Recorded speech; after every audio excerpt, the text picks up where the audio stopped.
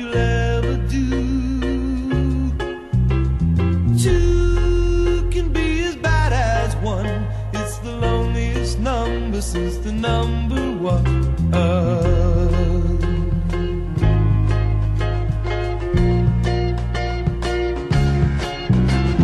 No is the saddest experience you'll ever know. Yes, it's the saddest experience you'll ever know. 'Cause one is the loneliest number that you'll ever do. One is the loneliest number, oh, mercy two.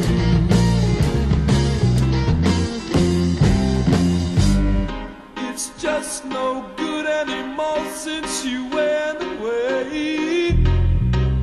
Now I spend my time